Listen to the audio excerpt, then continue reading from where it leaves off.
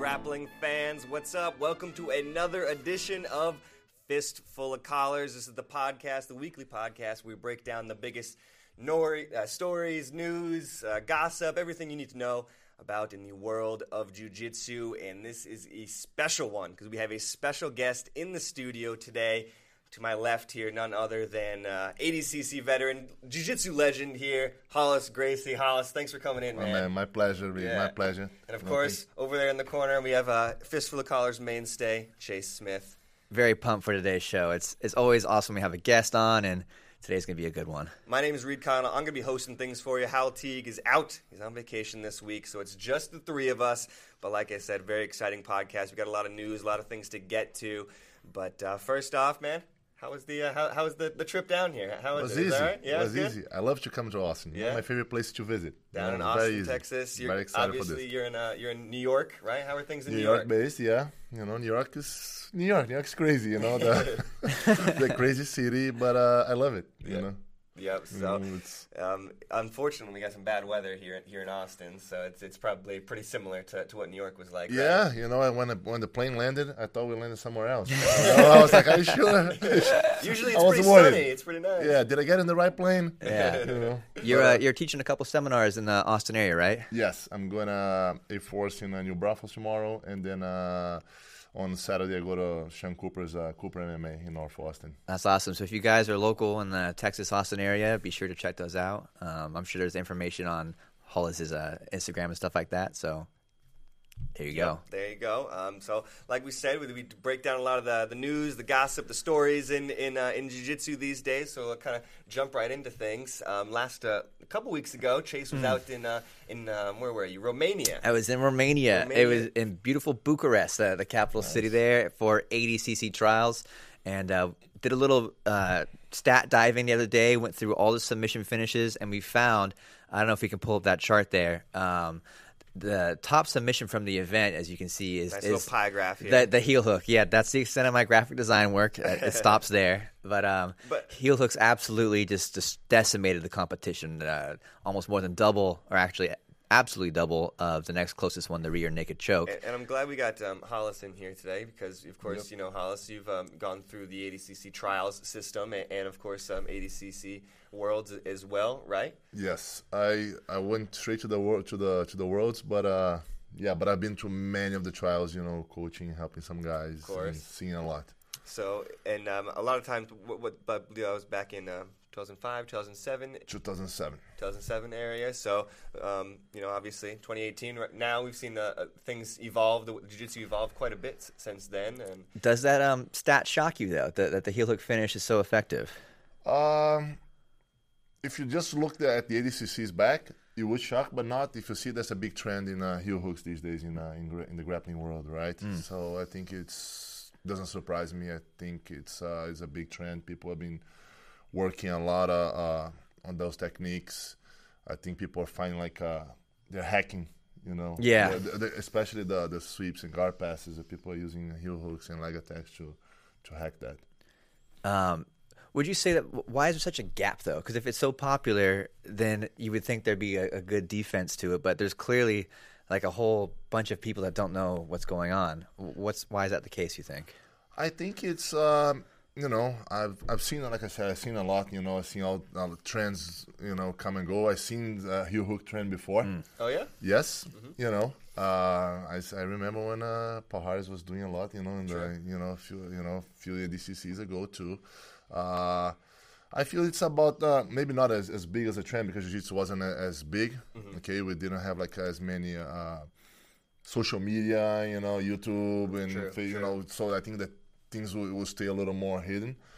But I've seen trends come and go, and I think they come and go because people find the poison, and suddenly it's just a matter of time for they find the antidote. You know, and then we got to move on to new things. Of course. And then so on and so on. I feel that like, and it keeps going in circles. Right. And every time it comes back to the same point in the circle, people are doing the same thing better. That's funny. You know? Like a dog chasing his tail. Exactly. But improving, to me, is not just like a circle like this. It's almost going like, You know, expanding, getting bigger and bigger, and people getting techniques better, more refined, and finding new ways to set those techniques up and become more specialized in those. Are heel hooks something that you've been training for I don't know how many years, or since the beginning, or? Yeah, of course with the gi we were never allowed to use those in competition, but during no gi season in Brazil. But like, it's funny because people talk about no gi season now, but in Brazil in the summertime it's just no gi season. It's just too hot. It's just too hot. It has to be. I'm from the days that you see guys rolling with Speedos.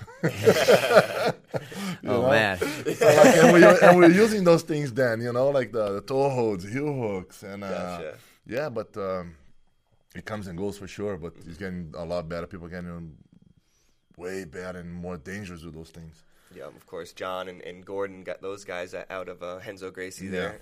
They're two of the guys who are really pushing that envelope for sure. Yes, yeah, see like many guys, like Gary, Eddie, see guys like Craig Jones. Mm-hmm. So these days, it's like if you're not doing heel hooks these days, you're way behind, right? Is that, or do you still think there's avenues to win without them? No, I think there's avenues to win for sure. I don't think like you have to do something just because people are doing. Mm-hmm. What I like to always tell my students and the people I have access to is don't chase the trend. Mm. You know what I mean? Don't just like, it's important to know, like, to me, jiu-jitsu is such a complex thing. Yeah. Right? If you just like, you see something that is really in, okay, you need to understand. You need to know jiu-jitsu enough so you can understand what's going on. Right? Mm-hmm. So you can, if a trend suddenly comes up, let's put it this way, you can quickly catch up.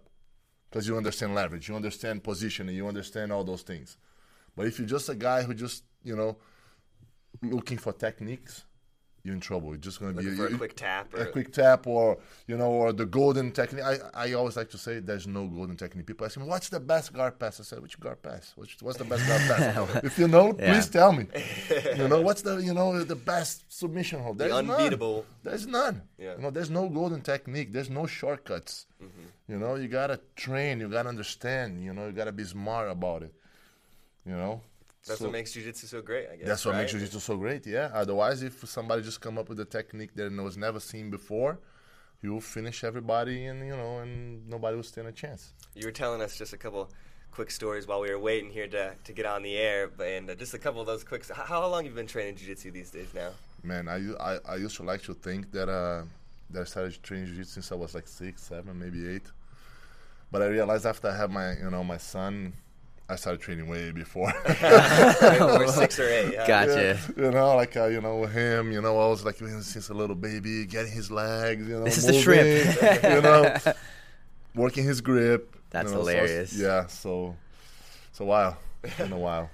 Obviously, I mean, you've got quite the family history there, and you said some of your uncles were heroes, not just Superman, not Batman, but you had, family members, immediate family members that you could look up to train with. I always like to say, because I had so much contact with them. I lost my father when I was barely 4, but my mother made sure to put me in contact with those guys. She said, gotta hang out with your uncles, and they wanted to. I say I lost a father, but I gained a few. So and then I was like looking at them, like 4, 5, 6 years old, looking at them, training, doing their stuff, telling stories, and I was like just mesmerized, That's I was amazing. just like looking, and man, I want to be like those guys. I never wanted to be like an astronaut, soccer player, fireman. I wanted to be them. Always wanted to be me, a black Batman, belt. the Hulk, they didn't have anything on those guys. Was there a pressure? Did it ever affect you in maybe an intense way, or was it always a very positive thing to be a member of the Gracie I think it was family? always positive. Always positive. I think I was like to bring my mother too, but she did an amazing job, raising myself and my brothers. She said, one thing you guys gonna have to do, you're gonna study, and you guys gonna become black belts. Awesome. I don't care what you do with your life. You guys gonna finish school, and you guys gonna become black belts. That's awesome. Everything else, it's up to you.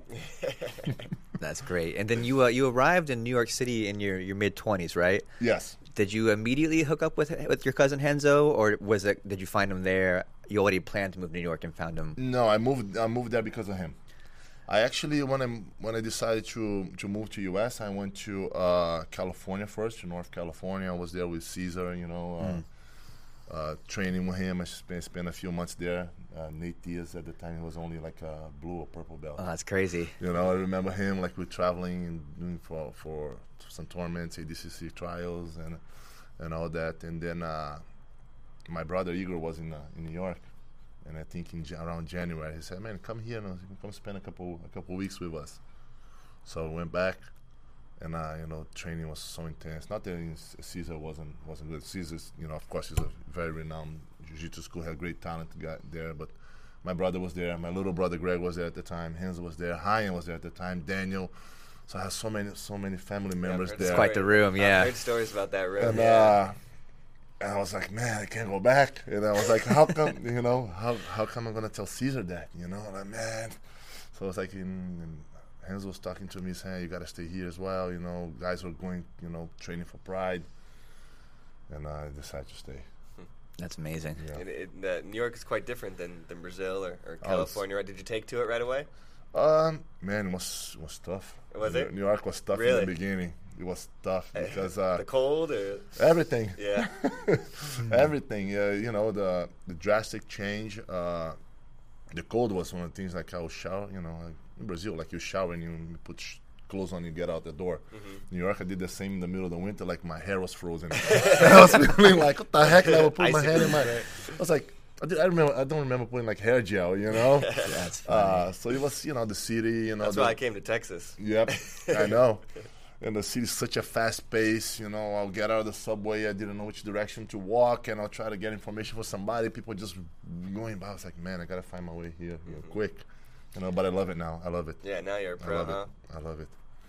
Yeah, New York's a special place, and I think that it's so closely tied with Kasai these days. Yes. When you think about Kasai, you definitely think about New York. I think what you guys have built there is a really special, really awesome event.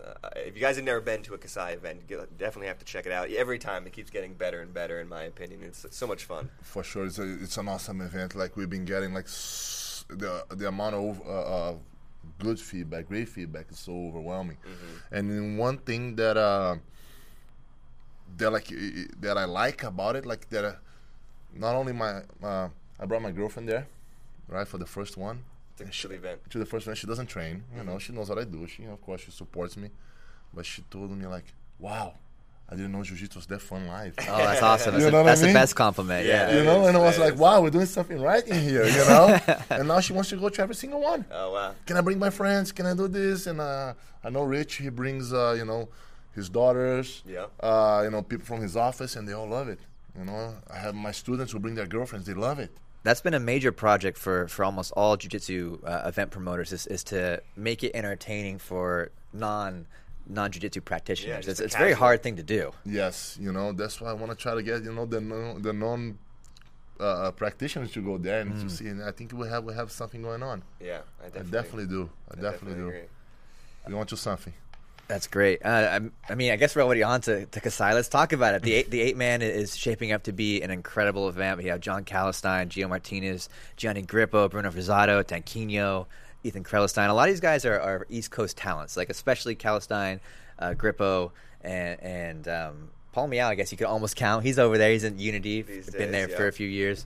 Are you using the Kasai platform to really boost like the local, really top-level talent like that? Yes, it's almost like one hand washes the other, right? We have such a great pool of athletes in New York. They're like, and then it's one of the things that Rich and I said, why not do a show here, right? We can have, we don't need to go bring guys from too far to put on a great card. And you can see on this card, people are calling like, oh, this is like a new ADCC bracket. Yeah, absolutely. I loved having Gio in there too. I think Gio's such a great addition. He's such an exciting guy, and all those guys, Paolo and stuff, they've 100% met at ADCC a couple times. So. 100%. It's when you see guys, calling us and let me be on the tournament. I want to be on the card, and it's Man, Awesome. I can't tell you how exciting the last one was. Especially, obviously the first three were great, but the moving the venue to that Hammerstein Ballroom, Yes. like every time I was at the event, and every time I was just looking up around the mural on the ceiling, the place was packed. I was like, man, I can't believe this is a jiu-jitsu event. I can't believe it. And it just gets better and better. It looked every amazing time. on the stream too. Hal and I were watching at home here in Austin. Like, oh my god, it looks so fun. It looks so professional. It's a beautiful sight. So, and Hal had to buy a ticket this time. He bought a ticket to New York. That's This nice. is November 10th. It's going to be live on Flow Grappling. If you guys want to watch it, it's going to be an epic event, Kasai Pro 4. And I know one of the ones that I am most looking forward to, got to talk about this one just real quick here, is Gordon Ryan versus Mateus Denise, the champ, the middleweight champ, Mateus Denise. Of course, everybody knows about Gordon Ryan. We talk about him quite a bit on here. But maybe we want to talk about how that match came together. Yeah, Mateus is a powerhouse.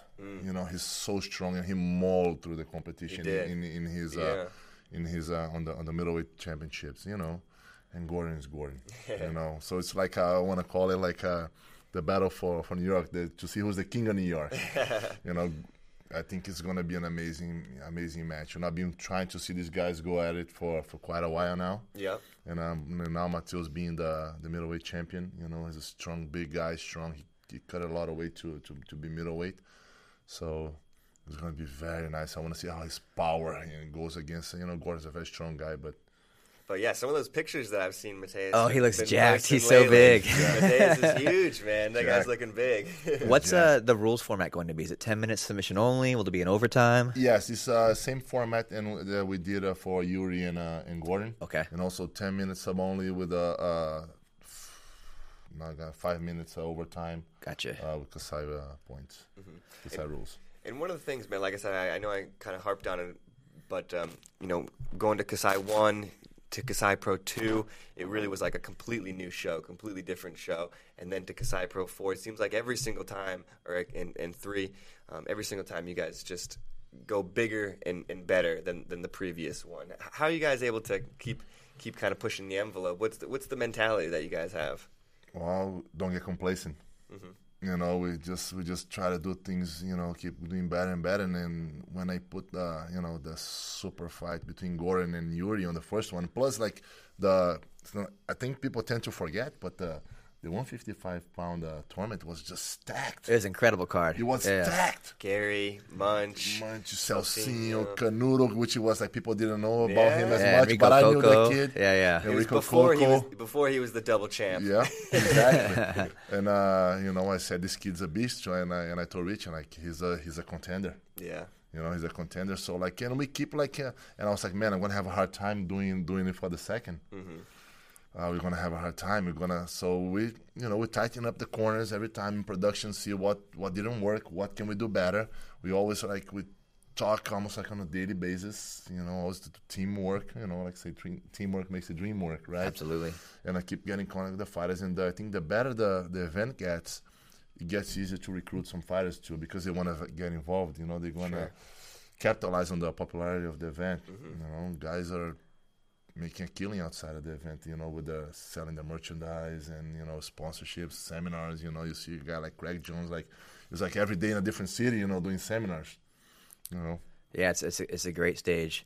I'd like to bring it back to the beginning a little bit maybe and talk about the genesis of the rule set. It's got a really unique format, being round robin, also allowing heel hooks by having IBJJF points. How did you guys come to that? I'm sure there are a lot of other variations that you might have explored, but I think it's a great rule set that you managed. Rule sets in general, right? In these days Yes. in jiu-jitsu, everybody's kind of trying different things a little bit. So yeah, it's a good question. How did you guys land on that format? Yeah, it wasn't easy. A lot of brainstorming for sure. Just gonna go back a little bit. The way when Rich and I we came together, we have I know Rich for a long time too, but I was his business partner in his gym, Eric Owens. I was working out with Eric, and I was talking about ideas for I've been thinking about doing a tournament, this and that. I'm slowing down my competition days now. I was competing in the Masters, but I think I need to now. I have time to start working on a tournament, and I wanted to do that. And he said, man, Rich wants to. He was telling me that he wants to put a show. He's very passionate about jiu-jitsu.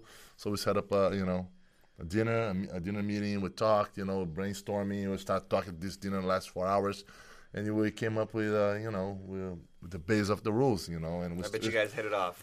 We hit it off. It was us because he's definitely passionate about jiu-jitsu. I'm super passionate about jiu-jitsu. Rich, when you see Rich at the event, you see it's like a kid in a candy store. Got a big smile That's on his awesome. face. Big smile, his eyes like blooming. Yeah. And it's so nice to see that. Yeah. It's so nice to see that. And we start talking about and of course the most challenging thing is definitely the rules, because how many events we have out there? So many events, and people like this, people don't like that. Some people like this one, some people like the other, and it's hard to, like I said, to please Greeks and Trojans. Mm-hmm. That's a great phrase. Yeah, absolutely. Yeah, so it's hard to bring. So how are we gonna do it? And with I hate to talk about myself, but I compete in virtually everything. Sure. I even did pro wrestling, man. You know what I mean? So so I was trying to aggregate a little bit of what the things I like, what works for the athletes, what doesn't work, what works for the audience, and we came up to that with those rules. It really is a winner. I personally am a giant fan of round robin, because a guy can warm up. Maybe a favorite athlete that has a bad performance early can come back, or you have a dark horse that beats everyone. Mm-hmm. There's so many variations in a storyline besides just a simple win-loss that you see. Yeah, for sure. It's a great live show too. It makes it really exciting, the way the tournament unfolds in front of you. It's a great live show. People might don't know, but if you remember on the last tournament, Jason Rao. Right, he was a little bit of an unknown guy there. If people who train him, Craig talks about him all the time. His first match was Canuto, and I think Canuto beat him by a lot of points. Yeah, like 10-0 or something. It was a like lot that. of points, but I don't know if you remember, but on the last match, if he had finished PJ, he would have made it to the final. He would have made it to the final. That's right. You know what I mean? So in the end, he tied up with the amount of points with Canuto. But if you would have submitted the guy, it would have been enough. Canuto only advanced because of head-to-head. Yeah, actually, right when that happened, I remember Kanato and a couple of his guys ran over, and they were like, "What's the criteria? Who moves on? Who moves on?" And I was like, "Man, honestly, I'm not too sure." But yeah, that was exciting. And Jason Rao actually is the guy who really, really impressed me. The last one, he looked like a star out there. Yeah, he had a tough first match, but from there on, he was cranking. He looked He's good. the perfect example. It takes might take him a little bit to warm up. Mm-hmm. Yeah, being composed, is a show of a true professional too. Not letting one loss get you down. Exactly. If you're strong enough mentally to come back, that's a huge sign. This right was there. a one and done, and we wouldn't have seen him again. Exactly. What'd you think about that backflip pass? Have you seen that before? You ever seen that backflip pass? Can you do that? Me? I haven't seen that too much. It will be a disaster. It was crazy. Yeah, it was crazy. I wonder what he's gonna do next. I know, right? I don't think he could keep going, but he keeps pushing the envelope. Yeah, he's so fun to roll with. I had a chance to roll with Hanato in Guam, and it was in the gi, but he was still flipping all over, flying arm bars out of nowhere. He's just a cat out there. Yeah. Do you get to train with everybody when they come through? No, I didn't have a chance. I was so busy, doing all the stuff, preparing. I think Rich got a chance to roll with Hanato on the following day. Okay, cool. Yeah. And how about Paul Harris? Did you ever get to train with him? No, I didn't. No. We're from the times that we wouldn't cross-train in different gyms. Sure. Because it wasn't always so friendly, right? Back in the day. No, it was different times. Gotcha. Yeah. Do you think it's an improvement now, the sort of familiarity and friendliness that a lot of competitors get to have? Definitely.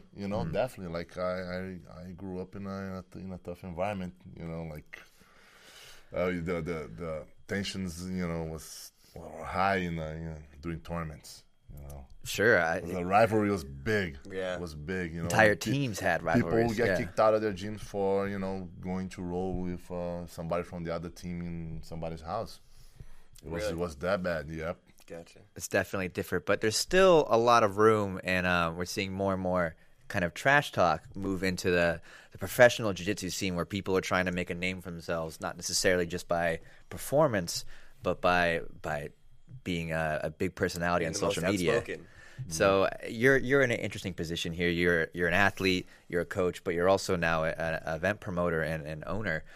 how do you see it? Do you see it as a good thing, as a necessary thing, maybe good or bad? And it's not just jiu-jitsu, right? It's kind of all combat sports these days are kind of moving in that direction. We saw direction. the most recent thing, Khabib and of course. Absolutely, McGregor, yes. So it's like my take on that is there's a very fine line there, man. You know what I mean? When you start like from promoting and disrespecting the human being, you know, and you gotta be very careful because the moment that you start like crossing to the other side with like humiliating, disrespecting somebody on a personal level, things can get ugly. That's too you much. know, and I won't take I don't take for granted.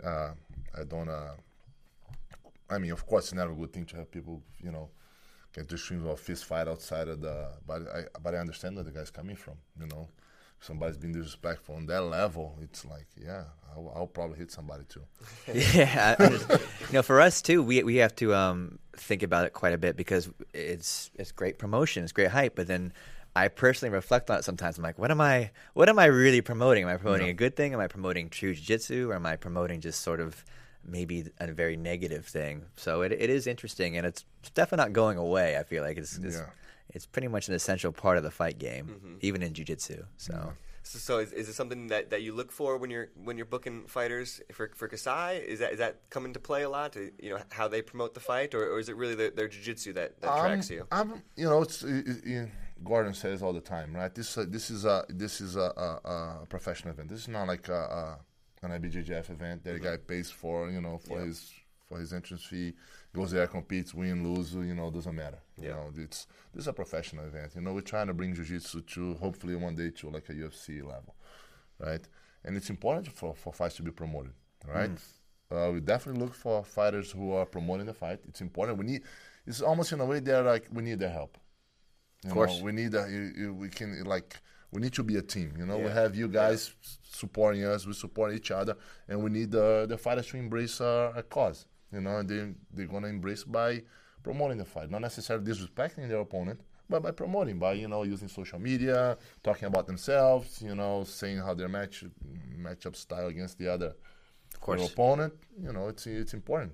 It's really important. If everybody wants to capitalize on this, and I think, like, you know, I see so many great talent out there, and, you know, we want to make these guys make a living just from competing in jiu-jitsu.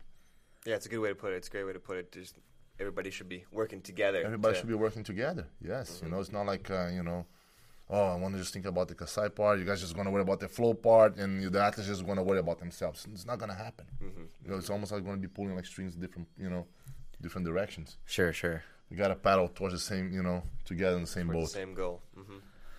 That's a great point. Yeah, I don't know. I feel good about it. I feel good about where jiu-jitsu is going. I really like that there's a lot of great pro shows. I feel like there's a ton of opportunities now for athletes to make money. And you're saying that Kasai might even have some more shows coming up in the following year. Yeah, we're debating. You know, we're talking about the opportunity because we have.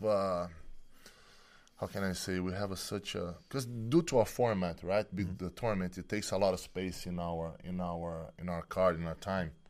Right, so we only have on a main card. You can only have like 3 super fights. Originally, we had planned for 2, but then, like, you know, we figured out a way to squeeze a 3rd one in there, and we kept doing it. Yeah, but we're trying to, you know, the overwhelming amount of fighters that want to do super fights, you know, with us, it's huge. So we're trying to figure out ways to put more shows and put more super fights and, you know, please the crowd. Awesome. And that it would be back in the Hammerstein Ballroom for Kasai Pro 4? Hammerstein Ballroom. Nice. That place is awesome. Yeah, that was a lot of fun, definitely. Yeah, it's awesome. We have a lot of room to grow there, so I think it can be our venue for a long time.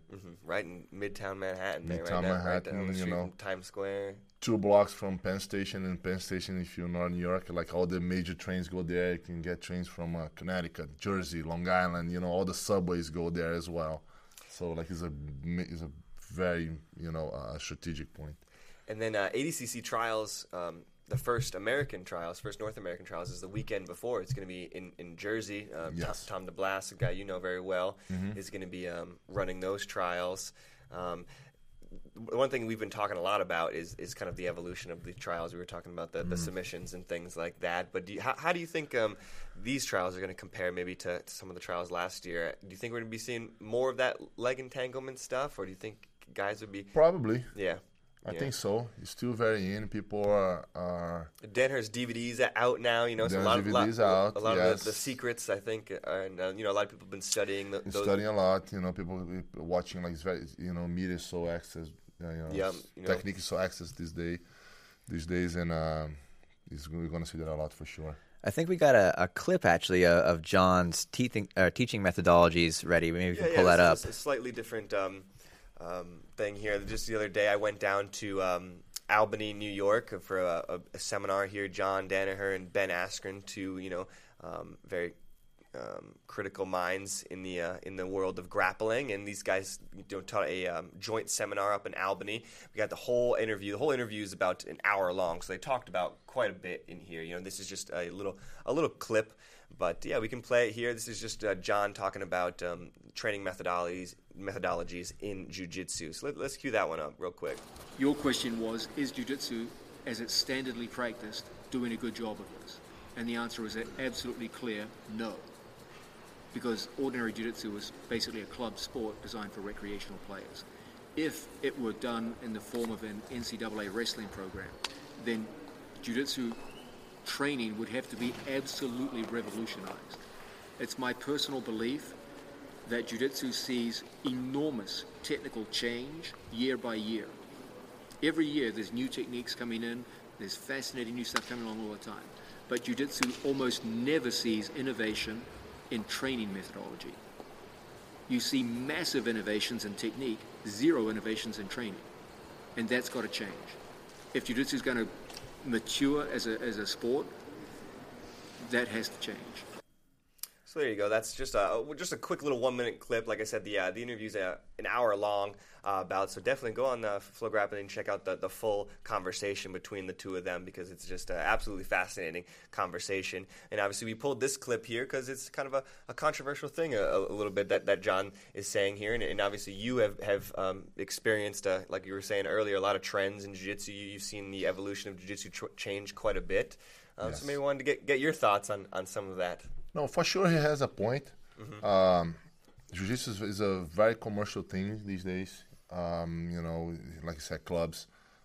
People wanna have, like, we're trying to. I think the biggest. Let me just take one step back here. Yeah, of course. Like training as a kid in Brazil, the only people who would train was people who were willing to compete. You know, there was no such thing like you're just gonna go there for. Yeah, they have some, but like big majority of people will be there, you know, competing. They will always look training for the next tournament. There will be nationals, there will be states, there will be, you know, even before Worlds, you know, or when Worlds was in Brazil, you know.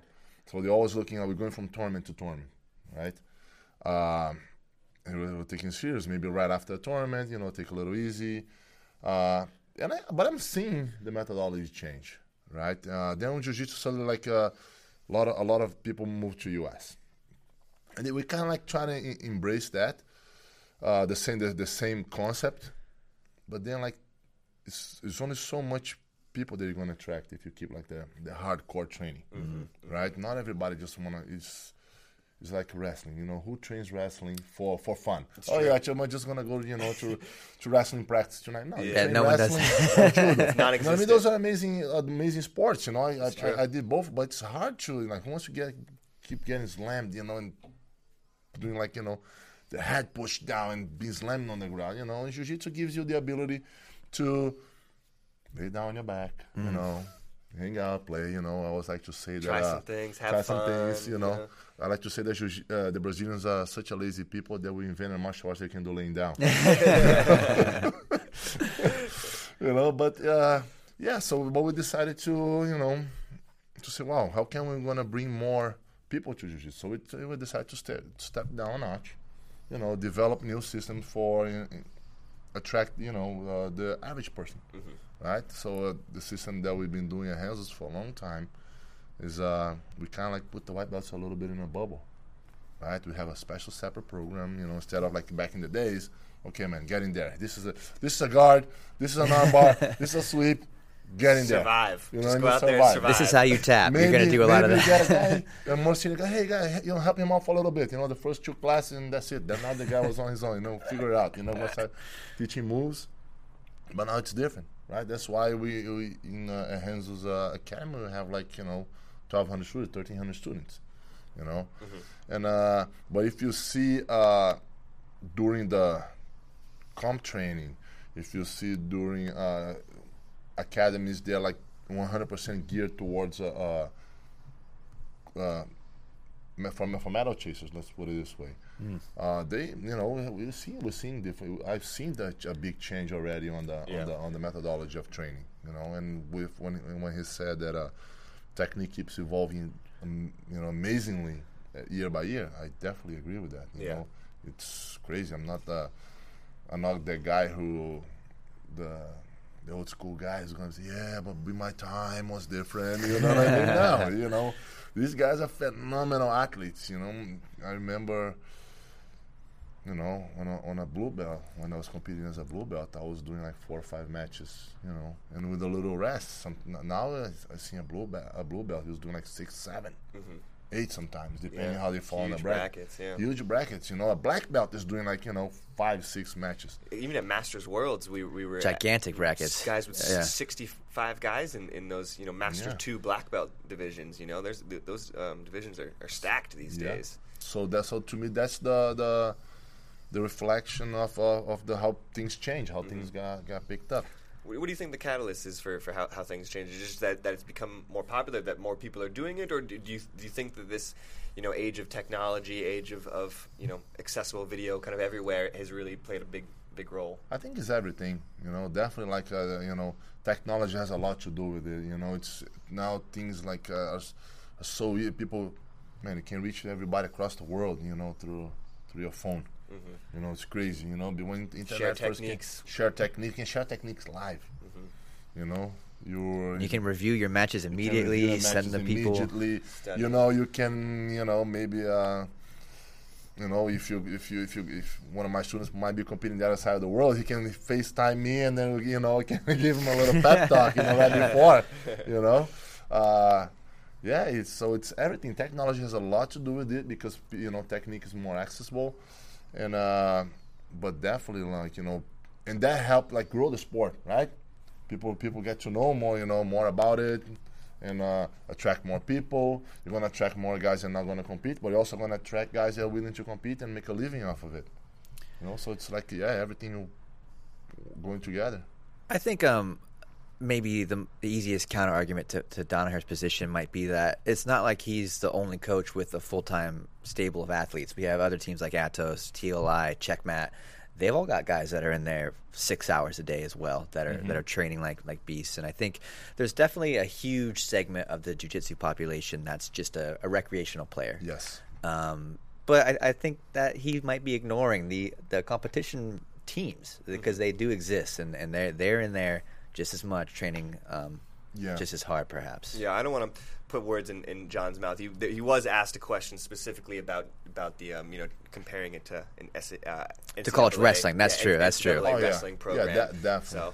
So, and you make a good point though about it's jiu-jitsu's doing something right. You don't see too many new wrestling schools all over the world, or these new judo academies popping up all over the world, So I think jiu-jitsu is certainly doing something right. Yeah, for sure. You'll see wrestling clubs, but the wrestling clubs that we see out there is to help kids in the off season. Yep. The wrestling off season. Right. Actually, we had a member of the Flow wrestling team say to us, maybe we're doing something wrong because we can't wrestle anymore. There's no outlet for them. There's no club. There's nothing for them as adults to do for fun. It's over. Once they're out of college, that's it. So. Yeah, cause but I think we can both learn from each other. Not only technique wise, training wise, but the methodology for sure. If you wanna push your athletes to the higher level, or to or stretch the rope, you should definitely look into some of those trainings. Yeah, because these guys are they compete, they train to go to the Olympics. Exactly. And the Olympics is the ultimate competition. That's great. What do you think about jiu-jitsu in the Olympics? I guess that's the natural progression. You like the idea of jiu-jitsu in the Olympics, or because I know there's some people who don't like that idea. Some people like, some people don't like. But the moment that you're gonna start seeing jiu-jitsu in the Olympics, it's gonna happen. What John was saying, people gonna have to adapt to the to more of the NCAA style of methodology. Coaches are gonna push you through your limits.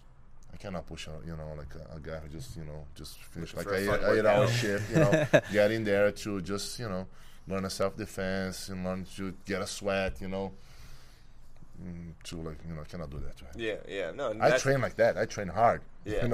I train, but no. But there's also a segment of jiu-jitsu that just do it to, like you said, for self-defense and for fun. And that's a big part of it. So.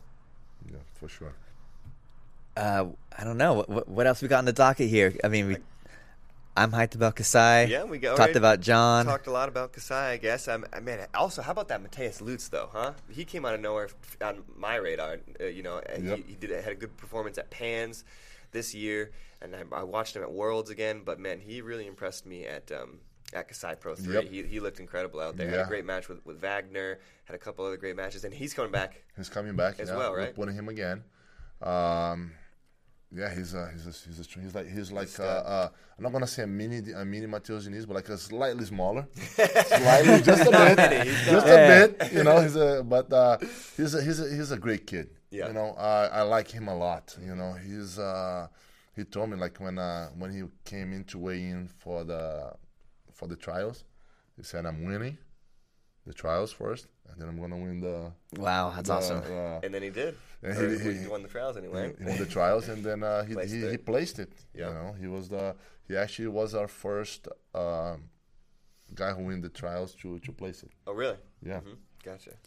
Yeah. His match with Wagner really impressed me because Wagner is an intimidating fighter. He's he's got a reputation, and also he lets you know immediately that he's playing for keeps. And Mateus kept his cool, or at least he didn't get too emotional during the bout. I thought Wagner played smart against him because Wagner didn't need to beat him because of the format. Mm-hmm. That's right. Right. So I think Wagner took him out of contention, just by with the draw. And but Mateus, man, I'm excited to see him again. He loves Kasai too. He said, man, please put me on the card. I don't care against who, just put me in there. I said it's on. That must be a great thing to hear, to have someone be passionate about the project that you're involved with. And like his speech that he gave after his match, he said that about the dream. I was just somebody who went in for the trial, won the trial, and now I'm here holding the third place trophy. So if you believe in yourself, just sign up for the next trial, win it, and then train hard, win it, and you're gonna be on the big stage. That's awesome. Let's bring it back to Wagner real quick. It just reminded me when I was talking about him. There's been a little bit of controversy about the toughness of his technique, and that he might be too mean. That he does that muffler technique. That's been very popular lately. What do you think about that? Yeah, what do you think about that? I wonder. How does he practice that? Does he do that to his friends? Yeah, his training partners. Wagner has no friends. He's a cool guy. I met him a few times before. Man, he's doing what he has to do. I think that's very valid. I seen those similar things, and actually that too been done before, like in the gym, like when kind of like people like kind of like pulling the other one a little bit, harassing a little bit. I can remember, like time and time again. I was younger, some senior guy would mount me. I was tired. He opened the gears and that's brutal. Leave me no air, and some of the guys will even blow like hot air inside. So you're used to it. Like that's nothing. Yeah, and one thing that my uncle Hillian was always told me, like, man, get comfortable with the uncomfortable. That's his weakness. But I like what he's doing. You were mentioning there some of the earlier there, you guys had such a room of killers out there early in New York. What were some of those training sessions like? They must have kind of been pretty formative for you, right? I mean, you mentioned, No, it was, man. I remember like training for the ADCC 2007, man. The same room we have myself, Roger, Romulo Barral, Braulio, Jamal Patterson, who else? Daniel, Hanzo in there. You know, man, it was such a, man. It was Brutal room. It was brutal room. Brutal room. I remember like finished training, just like almost dropping dead. So Was it just rounds, or did you guys drill, or was we it just did everything. You know, everything? that's why I think like we had like good methodology. Some days like because I remember Rominho, Roger, Braulio, we all came to New York to train together. But we did everything together. We go to Martin Rooney's to do like a strength and conditioning training. So some days we would train wrestling together. So one days if we had like a really tough morning, in the afternoon we'll come back and we just do like situational drills. You know, start in the back, start in the mount, start on side mount, and we just keep going on and on. So we did a little bit of everything. Other nights we just do like wrestling. You know, some days we go at it. You know, on ADCC rules. So we had a very smart training. How long was the camp? Was it 8 weeks, 12 weeks? I won't remember, somewhere like that. You know, Yeah. I think some of the guys who weren't living in town, they were there maybe there just like for maybe a little short in that. But I mean, I think Braulio and Rominho were probably there for like 5-6 weeks. That's awesome. But we kept training. Do you think we could ever see you back on a maybe a Kasai card or maybe a Man. ADCC Super Super fight. Fight Yeah, or yeah. something like that? Yeah. What do you think? I don't know, man. It's like every time I'm there, you know, running everywhere, looking, you know, it's even give me a little goosebumps, you know. It's like, yeah, I want to be there, you know. I want to be there, but I just want to make sure when I feel that the company's already, you know, Good to go. good to go, you know, on the right path, you know, everything's like flowing. Maybe I can jump in there. Maybe you can jump in Maybe I there. can jump in there. That's awesome. Exciting. All right. Well, Yeah. I think that's any other things in jiu-jitsu that we want to touch on or talk about here? Anything come to mind for you, Hollis, that you want? No, not really, unless you guys Trends or have... anything going on these days in jiu-jitsu that we didn't get to? I feel like we could have a whole separate podcast of adventures with Henzo. That's a whole nother I know, yeah. series. Then you gotta bring him in. Nobody can tell us the story better than himself. Yeah. That's something else. Well, it's a lot of fun having you on Fistful of Yeah. Collars. Thanks for coming out. And Thanks so much. again, if you're in the Austin area, look up those seminars, and we'll see you on the next episode. It was awesome, guys. Thank you. Thanks, guys. Thanks for watching.